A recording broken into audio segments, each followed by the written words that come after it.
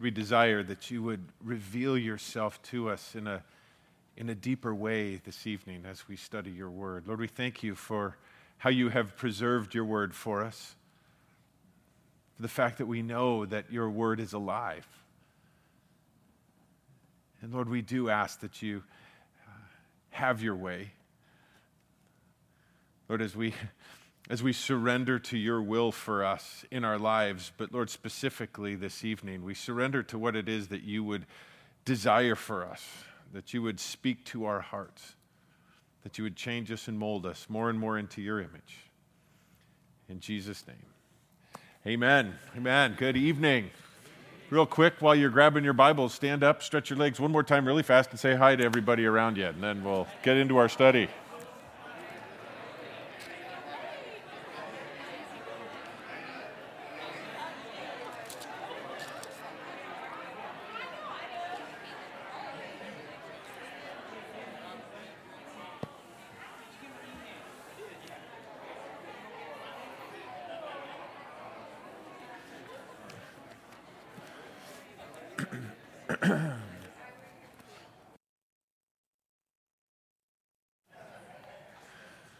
All right. Please take out your Bibles and open them up to the book of Ruth. Old Testament book of Ruth. If you're joining us for the first time on a Wednesday night, going through the Old Testament, chapter by chapter, verse by verse, in the book of Ruth, we'll be picking up tonight in chapter 3. Last week, I was blessed to at least see part of it. I got to finish watching it. I hope you all were blessed by Eddie sharing last week.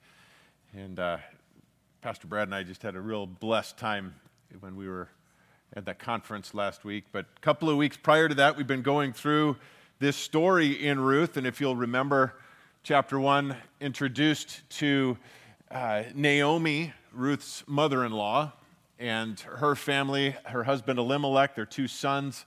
Famine in the land. They lived in the town of Bethlehem. They flee the area because of the famine. Their sons marry Moabite women. Then dad and the 2 boys die. And Naomi is left with her 2 daughter-in-laws, Moabite women. Ruth decides to come back. Orpah, the other daughter-in-law, stays back in Moab. So Ruth comes back with Naomi to her hometown in Bethlehem. And we see in chapter 2 then, as in our study last time, Ruth, stepping out in faith, goes to work and to glean in the fields. And as we talked last time, just so happened, she ended up in the field of Boaz, their near relative, a very well-off man in his fields. And we saw that in chapter 2 as we're going through that and identifying her, saying, protecting her, giving her favor as she is gleaning and going through the fields there. Naomi, as we saw in chapter 1, when she came back, she even told the people in the town, don't call me Naomi, call me Mara, not Bara.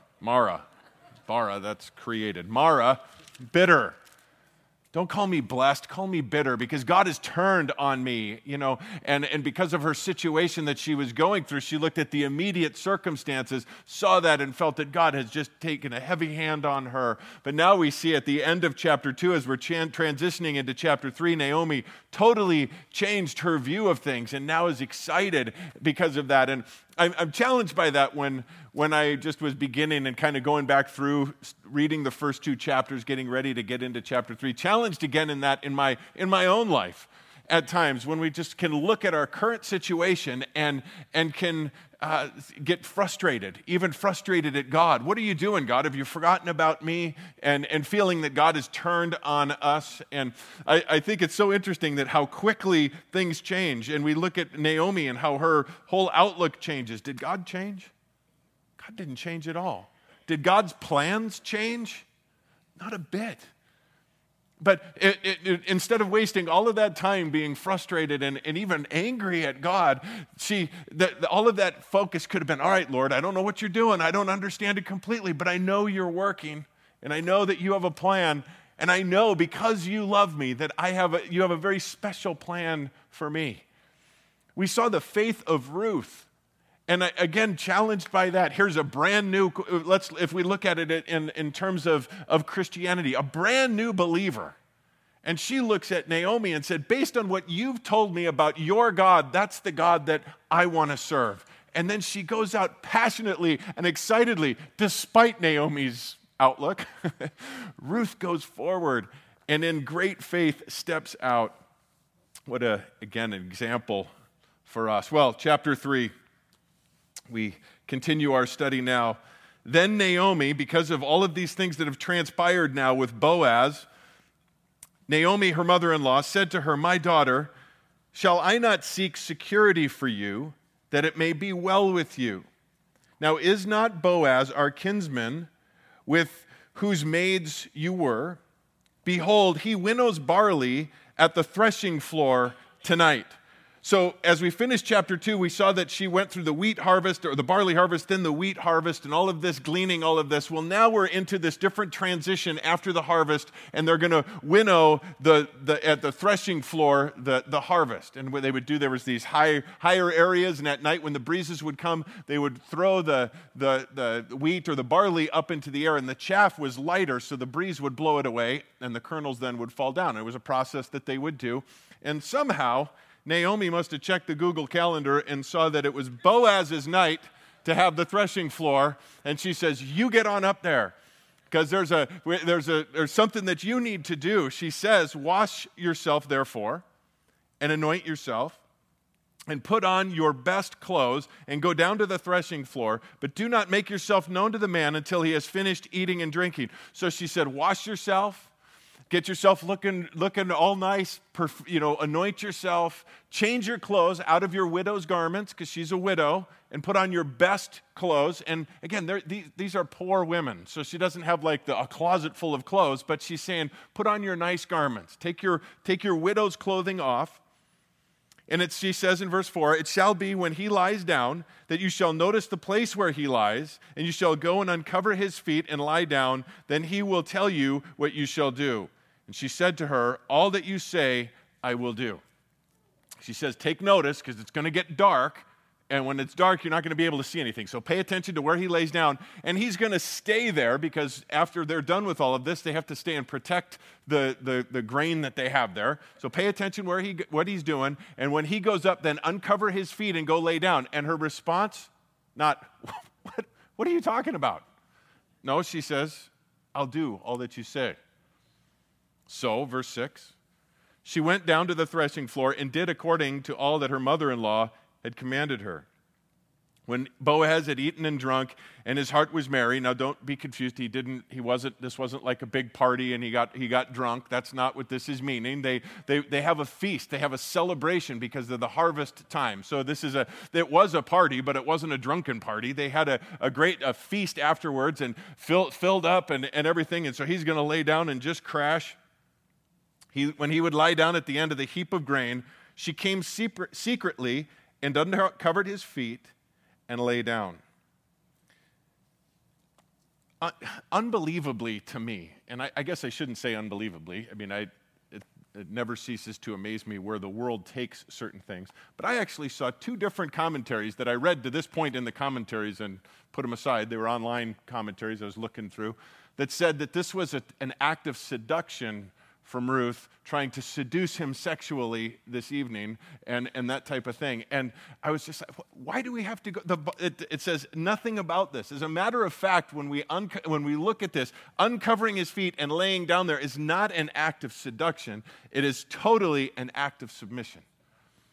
She is placing herself at his feet in an act of submission. We're going to see, and we'll discuss, that it was a wedding proposal. I mean, she is making herself available as a bride, and we're going to see as we work through this that that is her absolute intent, and that's Naomi's intent going this. But this wasn't a sexual advance whatsoever. It was a total act of submission. And as I look at this again as dealing with the marriage proposal that is coming, that's a great place to start in the relationship. I have to tell you, I have been asked, and I actually counseled through and got moved past that to do a wedding at one time where the wife said, when it comes to the vows, I won't say and obey. And I said, really? And why is that? And it went along and talked about this whole idea of women have advanced from that, and we don't, and through this whole thing. And there has been a sweep, I'm sure you know that. This isn't a shock to anybody. It was a shock to me coming from a Christian, but from the world that says we won't do that. We won't submit as wives, and I obey, Submission in marriage has nothing to do with equality. Nothing. Husbands and wives, men, women, the Bible is clear. We are equal. There is no difference in that, but it has to do with an order. Paul tells us in Ephesians, to the wives, he says, Ephesians chapter 5, wives, be subject to your own husbands as to the Lord. For the husband is the head of the wife, as Christ also is the head of the church, he himself being the Savior of the body. But as the church is subject to Christ, so also wives ought to be to their husbands in everything. That's the order of things. And again, it's not a subservient act. It's not that lesser quality. It's the order of things. Now, husbands, he goes on to say, husbands, love your wives just as Christ also loved the church and gave himself up for her, so that he might sanctify her, having cleansed her by the washing of the water with the word. Guys, if you were here a few weeks ago when we had our Husbands Love Your Wives conference, we broke that verse down and we looked at it over several different teachings and from several different angles. Loving our wives as Christ loves the church means that we love them unconditionally, sacrificially, actively, gently, patiently, humbly. That's how Christ loved the church and gave himself up for her. Now, I look at this again, and it's interesting to me because we see this, and it says that she came in this submissive act to Boaz, and we as men, in our stubbornness, can say, yep, she submits to me, I'll love her as Christ loved the church. But just because it goes in that order in Ephesians doesn't mean it goes in that order, because we've seen how Boaz has actively loved Ruth to this point. And guys, I would challenge all of us as husbands, if we love our wives unconditionally, sacrificially, actively, humbly, as Christ loved the church, there isn't a woman in here that wouldn't actively submit to a husband like that. Any women argue with me on that? No. And that's the natural order of things. And as we understand that and we embrace this and we see this beautiful love story unfold, because Boaz wasn't saying, submit to me, and she wasn't calling out his role. No, they were just focused on what they are to do. And that would be the success of any marriage, is to say, Lord, what would you have me do? How am I to be actively loving my wife? And wives saying, Lord, how am I to be actively submitting to my husband? That we live with one another in an understanding way. Now, that doesn't mean that we will completely understand one another. Let's get that clear right now. Ladies, we don't understand. Just, you say that, and I know you say it, and you just don't understand. We don't. And but we love you anyway. And I know there's that temptation, ladies, to say, that we as men should get in touch with our feminine side. Let's just get this clear. We don't have one. God took our feminine side to create you. That's back in Genesis. That's how it happened. So we don't have one, but we are to, husbands, actively love our wives, and wives submit. And we see this here, and it's just this beautiful picture of that submission, husband to wife. And we're going to see, as we continue to go through this, we'll point this out throughout the study as we finish up tonight again. This is a beautiful picture of Christ and the church, Christ and us, Boaz, a type of Christ, and us as Ruth, a type of us as the church, and submitting humbly to him. It happened, verse 8, it happened in the middle of the night that the man was startled and bent forward, and behold, a woman was lying at his feet. Imagine Boaz sleeping, conked out, big dinner, sleeping like, all of a sudden wakes up, something at his feet. Anybody been camping or something like that, and it's dark, and you feel something move at your feet, or I fell asleep one time, I remember, on the couch when I was a kid, and I had just watched American Werewolf in London. And it was one of those just like totally scary movies, if any of you saw that, and I fell asleep downstairs in our basement. and my dog licked my face in his little whiskers. I freaked out in the middle of the night. I woke up and I was just screaming and running upstairs. And anyway, I don't know why I told you that. Startled him. Woke up in the middle of the night and he said, "Who are you?" And she answered, "I am Ruth, your maid. So spread your covering over your maid, for you are a close relative."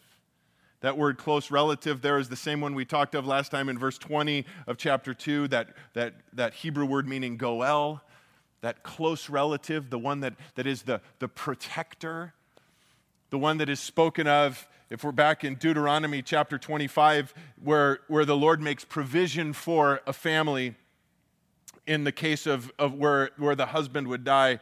Deuteronomy 25, when brothers live together and one of them dies and has no son, the wife of the deceased shall not be married outside the family to a strange man. Her husband's brother shall go in to her and take her for herself as a wife and perform the duty of a husband's brother to her. It shall be that the firstborn whom she bears shall assume the name of the dead brother, so that his name will not be blotted from Israel. And it goes on, the kinsman redeemer also. We've talked of that as we've studied through the Old Testament. He would be the avenger. In the case of a murder, he would be the one that could buy back property. They had the year of Jubilee where land would always go back to the original owners of the land. But if you were to mortgage your property or sell your land for whatever reason before that, a redeemer from your family could buy that land back. So that's this idea of this goel that is here. And she said, "I am Ruth," and she's pointing out now, "You're my goel. You are that close relative to me because I married into Elimelech's family." And she's saying now, "Cover me with your protection." It's the same word if you look back in chapter 2, verse 12.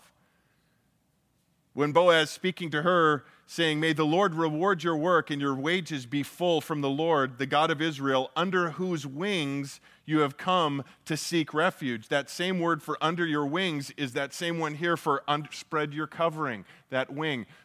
This is the marriage proposal. She is proposing marriage here. "You're my redeemer. Cover me with your protection." Then he said, "May you be blessed of the Lord, my daughter. You have shown your last kindness to be better than the first, by not going after young men, whether poor or rich. Now, my daughter, do not fear. I will do for you whatever you ask, for all my people in the city know that you are a woman of excellence." And again, here that high moral woman, and do not fear. Just what a beautiful poetic language he is using here, just calming her. I can't, again, imagine what's got to be going through her mind through all of this, but just this great, awesome, this wonderful man, this woman of excellence, as he calls her. "Now it is true, I am a close relative. However, there is a relative closer than I." Again, I find that interesting. Naomi knew when he was supposed to be up at the threshing floor. Boaz obviously has done a little homework himself. Ruth has obviously caught his eye, as we've talked last time, as he's shown her great favor and kindness, and he was probably going through and he realized, man, there's somebody closer than me already. He already understands that. "Remain this night," he says, "and when morning comes, if he will redeem you, good, let him redeem you. But if he does not wish to redeem you, then I will redeem you as the Lord lives. Lie down until morning." You know what? Look at that again. Here it is. You'd think that, man, God is totally lining this whole thing up, right? I mean, all of the things that we've seen. And it would be easy for Boaz at this point to say, man, this is just a no-brainer. Of course I'll redeem you. Let's just go take care of it right now. But that would be cutting corners, because God's word said that there was a process to go through. There was somebody that was before him. And here, Boaz, trusting in the word of God, trusting in following the process that God lays out, as opposed to cutting corners. We can easily convince ourselves that, man, all of it's lined up. And, I know that the Word says this, just as a friend, I know the Bible says that we're not supposed to live together before we're married. But, man, everything else sure has lined up to this point. And, we got this great deal on this apartment, and we are going to get married in 6-8 months, so we'll just cut this corner a little bit. No, the Word of God, honor what God says in His Word, all of it. And here's Boaz saying, you know what? We need to be obedient. God's word says that the next of kin, that kinsman redeemer, has a right before I do, so I will go to him in the morning. You just lie down, stay here through the night. He doesn't want her going in the middle of the night when it would be dangerous walking home. So she lay at his feet until morning and rose before one could recognize another. And he said, let it not be known that the woman came to the threshing floor. Again, he said, give me the cloak that is on you and hold it. So she held it out, and he measured out 6 measures of barley and laid it on her that she went into the city. Then she went into the city, loaded her up with a huge load. Weeks worth of food to send her home, again, as a total gift. Now, remember last time, he had her work for it, to still pick it up, to glean it. Didn't want her to feel like it was just a gift given to her, but made it real easy. They told the workers, hey, just throw it out, handfuls of goodness in front of her, but have her still go on. Now he's just like, here, hold it open, and he just pours the grain into her cloak to take home. When she came to her mother-in-law, she said, how did it go, my daughter? Couldn't tell by this huge backpack she's carrying. The question, as it's written, it seems to almost ask the question, who are you? And at first question would be, what do you mean, who am I? But it's almost like, are you Ruth the Moabitess, or are you Mrs. Boaz? Kind of that maybe a question as to what is kind of going on there. And she told her all that the man had done for her. Verse 17, she said, these 6 measures of barley he gave to me. For he said, do not go to your mother-in-law empty-handed. Then she said, wait, my daughter, until you know how the matter turns out. For the man will not rest until he has settled it today. Is that one of the hardest words for you too? Wait. I hate waiting. Patience is certainly not my long suit at all. And I don't know if you're like me, but at times it feels like, man, again, everything is heading this direction. It's obviously God wants this to take place, so I'm just going to help it along. I'm going to help God. God's a busy guy, probably could use my help anyway, so I'm just going to jump in and help move this right along, right? Anybody else ever deal with that? Better hurry up. If we don't act now, God, if we miss this opportunity, right? Better act now, God, and I know you're busy, so I'll just go ahead and move on here. You can catch up later. Psalm 37:5, commit your way to the Lord, trust also in Him, and He will do it. I need to commit totally. We sang that song earlier, I surrender. God, I commit it all to you. It's all yours. I'm going to trust completely in you, and He will do it. Psalm 5:3, this one I used to have written out on the whiteboard at the back of the store. Each morning I bring my request to you and I wait expectantly. I bring it to you, Lord, and now I wait expectantly for you to move. And the 2 words there that are key and in the order that they are, wait and expectantly. I'm expecting God to do something, but I need to wait while I do it. Another Psalm 46:10, be still and know that I am God. It's interesting. I love that one. Did a word study on that years ago. Be still and know that I'm God. If you have a New American Standard, is what I teach out of and what I read mostly, it says, cease striving and know that I am God. But that still isn't literally what it means. That word that says be still or cease striving means relax and drop it. If you have a Hebrew word, look up that word. It literally means drop it. Let it go. Not just be still, but put it down. And I hear it almost like the Lord saying, put it down and back away. Right? 1 Peter 5:7 says, casting all of your anxiety on him because he cares for you.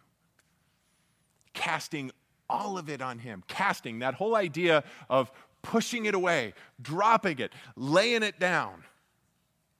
And when I think of casting, I think of fishing. And any fisherman knows if you're going to be successful fishing, you got to cast it out there and then what? Wait. That's why I'm a horrible fisherman. After a couple of minutes, I think, man, I better check the bait. Must have fallen off the hook. Reel it in. Nope, there it is. Still haven't got it. Again, surrendering. Cast all your anxiety.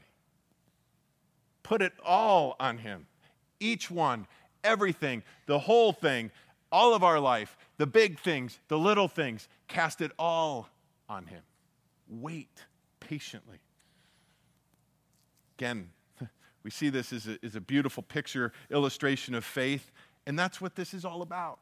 Casting it all on him, it's all about faith. It's all completely in faith, and that requires humility. That is saying that we are acknowledging our own insufficiency, that I can't do it, I can't handle it. But in, again, that idea of surrender, and in that process, we are acknowledging his complete sufficiency, that he can handle it. It's all him. That faith, that complete, that jumping in faith. Like bungee jumping. Again, something I won't ever do. But once you do, once your feet leave that platform, you're committed. You're all in. And the only difference is what you've placed your faith in. A rubber band or God. You know, faith is only as good as the object that we place our faith in. And again, I go back to here, Ruth. Was she this giant of faith and the experienced woman in faith? Well, she's brand new to the faith. But that doesn't matter. It's because her faith was completely in Yahweh, Almighty God. Worry instead of waiting. Hey, got these statistics, or somebody had gotten these, someone had written this. 40% of the things that we worry about never happen. 38% of the things are about the past and we can't change them. 12% are things that are things about criticism by others that are mostly untrue. 10% about health, which gets worse when we stress. And 8 things about real problems that we will be facing. The percentage of the things we worry about. Charles Spurgeon says, anxiety does nothing to empty tomorrow of its sorrows, but only empties today of its strength. Wait, my daughter, until you know how the matter turns out. The man will not rest until he has settled it today. Who's going to do the work? Who's going to take care of the whole thing? Boaz. You just sit and wait. If you go chasing Boaz around town to make sure he's going to do it and follow it, you're only going to mess things up. For I am confident of this very thing, that he who has begun a good work in you will complete it. Philippians 1:6. All right, chapter 4. Now Boaz went up to the gate and sat down there. That's where they did business back then, in the city gates. If you've been to Israel, you've probably been to different places. Tel Dan is one. When you walk into the city gate there, it was kind of a little open square at the city entrance, and the elders of the city would meet there and conduct business, and there was the different matters would be brought there. So Boaz goes there to the gate, and he sits down, and behold, the close relative of whom Boaz spoke was passing by. Go figure. Again, coincidence? I doubt it. Turn aside, friend, and sit down here. And he turned aside and sat down. He took 10 men of the elders of the city and said, sit down here. So they sat. Then he said to the closest relative, Naomi, who has come back from the land of Moab, has to sell the piece of land which belongs to our brother Elimelech. So I thought to inform you, saying, buy it before those who are sitting here and before the elders of my people. If you will redeem it, redeem it. But if not, tell me that I may know, for there is no one but you to redeem it, and I am after you. And he said, I will redeem it. Now, I'm just guessing maybe that Naomi and Ruth are probably maybe hiding behind the bushes or something just to kind of see. I don't know. That's not here. And Boaz, I don't think, stresses too much at this point because he's got another card in his sleeve, as we're going to see in a moment. But he said, he lays it all out there, and this next Redeemer says, yeah, I'll redeem it. Here's what's on the line. You mean I'm going to get to buy all of that land? And in the process, I have to take Naomi in, this older woman, and sure, yeah, no problem. That's not going to mess anything up. No problem at all.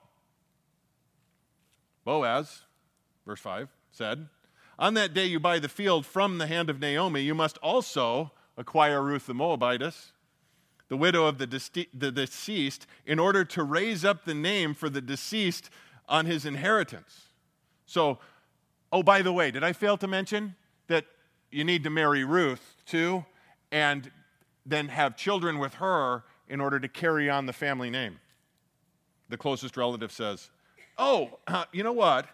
I can't redeem it for myself because I would jeopardize my own inheritance. Redeem it for yourself. You may have the right of redemption, for I cannot redeem it. All of a sudden now realizing that, okay, there's a whole nother part to this, that I will have to marry Ruth, have children with her, and then that child, that son that would come through there, now he has right to inheritance. That's going to mess everything up back home. Mama's not going to like that. So, no, you take care of it. You go ahead and redeem it. He was sure interested in the land, but when it came to the bride, not interested. Now, this was the custom in former times in Israel concerning the redemption and the exchange of the land. To confirm any matter, a man removed his sandal and gave it to another, and this was as the matter of attestation in Israel. So the closest relative said to Boaz, buy it for yourself, and he removed his sandal. Again, part of this whole process, it was required. It was the rule. We read it earlier, that closest redeemer do this process. Now, this whole idea of the sandal continues. I had mentioned Deuteronomy 25 earlier. I read 5 and 6. Verse 7 says, but if the man does not desire to take his brother's wife, then his brother's wife shall go up to the gate to the elders and say, my husband's brother refuses to establish a name for his brother in Israel. He is not willing to perform the duty of a husband's brother to me. Then the elders of the city shall summon him and speak to him. And if he persists to say, I do not desire to take her, then his brother's wife shall come to him in the sight of the elders, pull the sandal off his foot, and spit in his face. And she shall declare, thus is done to the man who does not build up his brother's house. So, that was the process back then. We see that played out here, minus the spitting in the face part of it. The exchange of the sandal saying, here, I am not, basically what he's saying is, I am not going to fulfill my responsibility. You can go ahead and do that. Then Boaz said to the elders and to the people, you are witnesses today. I have bought from the hand of Naomi all that belongs to Elimelech and that belongs to Chilion and Mahlon. Those are the two sons. Moreover, verse 10, I have acquired Ruth the Moabitess. And I can only imagine that was said with a little bit of excitement. Because remember, the other guy, he was interested in the land, but not the bride. Boaz could care less about the land. All he wants is the bride. He wants the treasure. Jesus uses that in a parable in Matthew, saying the kingdom of heaven is like this treasure that is found in this land. And when the man finds it, he sells everything that he has to buy the land so that he can get the treasure. It's not about the land, it's about the treasure. To Boaz, it's not about the land, it's about Ruth. It's about his wife. I have acquired Ruth the Moabitess, the widow of Mahlon, to be my wife in order to raise up the name of the deceased on his inheritance, so that the name of the deceased will not be cut off from his brothers or from the court of his birthplace. You are witnesses today. All the people who were in the court and the elders said, "We are witnesses. May the Lord make the woman who is coming into your house like Rachel and Leah, both of whom built the house of Israel. And may you achieve wealth in Ephrathah and become famous in Bethlehem." This amazing picture, an amazing story again, this love story that meets its completion now as they are married. And we look at this again, this picture of Boaz as the kinsman redeemer, and again the picture of Christ that he is in that, Christ being our kinsman redeemer. The kinsman redeemer, as we've mentioned a couple times through this, has to be a family member, has to be a close member of the family. Jesus had to become one of us to be our redeemer. Bible tells us in Hebrews chapter 2, "Therefore, since the children share in flesh and blood, he himself likewise also partook of the same, that through death he might render powerless him who had power of death, that is, the devil, and he might free those who through fear of death were subject to slavery all their lives." He became one of us. He had to become one of us in order to redeem us. It couldn't be an angel that came, because an angel's not us, not one of us. It couldn't be a kinsman. He couldn't stay in his eternal glory and be our kinsman. He had to become one of us, stepping out of heaven. We have no idea, guys, what that step entails. I mean, we can try to draw all sorts of pictures as far as, us becoming a maggot to save maggots. That still will fall infinitely short of the step that Jesus took to become one of us. Yet he did it willingly. Why? Because he loves us. How great the Father's love towards us, that while we were yet sinners, Christ died for us. Couldn't be any one of us. It couldn't be a prophet. It couldn't be a priest. It couldn't be John the Baptist, who Jesus said is the greatest man born of woman. Couldn't be any. Why? Because we all are sinners. We all fall short. It had to be that perfect one, and only Jesus, fully God, fully man, perfect in his life. Paul wrote to Timothy, "For there is one God and one mediator also between God and man, the man, Christ Jesus, who gave himself as a ransom for all, the testimony given at the proper time." We talked that he did this to buy us out of slavery, our slavery to sin, slavery to death. And that is what the kinsman redeemer did. But the kinsman redeemer, in addition to the qualifications, because we saw a couple of men being qualified, first of all, had to be able financially to buy the person out of slavery, out of bondage, to acquire that. Jesus certainly able to do that, but also had to be willing. We saw one who was qualified, who was able, but who was unwilling. Interesting. If we look back at verse 1 of chapter 4, it says, "Turn aside, friend." I don't know what it says in some other translations. My margin says certain one. That word that's there is kind of a weird one to try to understand. But one commentator I saw said, basically it says Mr. So-and-so. Turn aside here, Mr. So-and-so.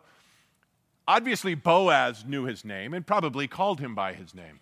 Everybody there probably knew his name. But because of the way he handled this, his name's been pretty much written off. And interesting that this one who had the ability to, and in faith didn't follow through in faith, didn't follow through with his obligation, is kind of written off in history. Kind of like, again, Orpah isn't mentioned here as the other daughter that stayed back because she didn't step out in faith and move forward in that. The word redeem is used 12 times, or redemption is used 12 times in chapter 4. Again, that redemption, a price needed to be paid. And we know that the price paid for us was the very precious blood of our Lord and Savior. Well, it continues. "Moreover," verse 12, "may your house be like the house of Perez, whom Tamar bore to Judah, through the offspring which the Lord will give you by this young woman. So Boaz took Ruth, and she became his wife, and he went into her, and the Lord enabled her to conceive, and she gave birth to a son. When the woman said to Naomi, "Blessed is the Lord who has not left you without a redeemer today, and may his name become famous in Israel. May he also be to you a restorer of life and a sustainer of your old age. For your daughter-in-law who loves you and is better to you than 7 sons has given birth to him." Then Naomi took the child and laid him on her lap and became his nurse. This idea here even pointing to the child as this giver of new life now to Naomi. This child now that is her grandson and in her lap, and that joy of being a grandparent. Can you understand that? Grandparent, the joy of being a grandparent. I heard the reason they're called grandchildren. It's because it's grand when they come and it's grand when they go. I'm excited. I'm about to be grandpa a second time on Friday. So, woohoo! Yeah. Something just so special now about this child. Verse 17, the neighbor women gave him a name, saying, "A son has been born to Naomi." So they named him Obed. He is the father of Jesse, the father of David. Gives the genealogy then, verse 18. Now these are the generations of Perez. To Perez was born Hezron. To Hezron born Ram. And to Ram, Amminadab. And to Amminadab was born Nahshon. And to Nahshon, Salmon. And to Salmon was born Boaz. To Boaz, Obed. Obed was born Jesse. And Jesse, David. We see just in a couple of generations, King David through this family. What an amazing story that we see here. The amazing picture that it is for us. It's historical, certainly. It's this bridge that we've talked about between the book of Judges, even though this happens towards the beginning of the book of Judges, and what we will get into studying next, the time of the kings, eventually, as we get into 1 Samuel. Very practical, as we've looked at it, very providential. We see God's hand moving providentially through this entire story. The beautiful picture of salvation for us in it. I guess I'd like to, again, as we kind of began our study in Ruth, just as a reminder of this, because this was in a very dark time. It's a beautiful story, but it's happening during a very dark time. This is during the time of the Judges, when we've spoken of where men were doing what was right in their own eyes and turning their back on God. In a very difficult and dark time, we see this story of salvation. We see this story of God's providential hand continuing his plan. Again, not only is King David born through this line, but we know ultimately through this very line, the Messiah, Jesus, is born. God's plan, his hand in action, moving all this through. And we can look back at this and say, yeah, it's a beautiful story, almost looking at it like, a fairy tale story in the Bible. This wasn't a story to Ruth and Boaz. This was real life. Sometimes we look at that, we read through this and we say, all right, that story is gone and now the next one. Those moments as they were going through them, real life, moment by moment. Our real lives, moment by moment. And I think it's easy, it is for me anyway, to look at this and place ourselves right in this story, because we are in those dark times. The world all around us is doing what is right in their own eyes, turning their back on God. But God's not done. God's hand is still very active in the lives of his people. And we as his people need to be actively saying, all right, Lord, what is it that you would have me do? How is it that you would have me serve? I just want to close because instead of even paraphrasing it, I want to just read it. This is out of Warren Wiersbe's commentary on Ruth. It says But the book of Ruth illustrates the believer's deepening relationship with the Lord. In chapter 1, Ruth doesn't even know that Boaz exists. In chapter 2, Ruth is a poor laborer gleaning in the field of Boaz and receiving his gifts. To her, Boaz is only a mighty man of wealth who shows kindness to her. The turning point is in chapter 3, where Ruth yields herself at the feet of Boaz and believes his promises.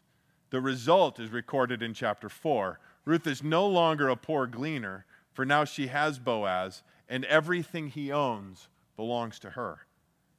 Too many of God's people are content to live in chapter 2, picking up the leftovers and doing the best they can in their difficult situation. They want God's gifts, but they don't want a deeper communion with God. What a difference it would make if they would only surrender themselves to the Lord and focus on the giver instead of the gifts. The book of Ruth reminds us that God is at work in our world, seeking a bride and reaping a harvest, and we must find our place in his program of winning the lost. The events in the book of Ruth occurred during a period of judges, a time not too different from our own today. If you focus only on the evils of our day, you'll become pessimistic and cynical. But if you ask God what field he wants you to work in faithfully and serve him there, you'll experience his grace, love, and joy. As I was reading that today, I was thinking, man, that is a great segue to where we're going this weekend in Matthew. Because we are called to play an active role and an active part in what God is doing. Regardless of how dark it is, regardless of the situation and everything that's going on around us, he's doing a great work. He's still actively involved. He is the one who still makes all things work together for good to those who love him and are called according to his purposes. Amen? Let's pray. Lord, we thank you for this beautiful love story. And Lord, we thank you for the beautiful love story that you have called us into. The story of your amazing love. Your incredible love that you have poured out upon us. Your redeeming love. Lord, that you redeemed us, that you purchased us out of our slavery and bondage to sin and to death with your own blood. And Lord, it is our desire to surrender completely to you. Lord, to lay ourselves down at your feet. Lord, would you cover us with your protection? Lord, would you fill us with your Spirit and use us for your purposes and your glory? We thank you, Lord, for calling us. We thank you for using us. Lord, have your way. In Jesus' name, amen. Amen. God bless you guys. Have a good week.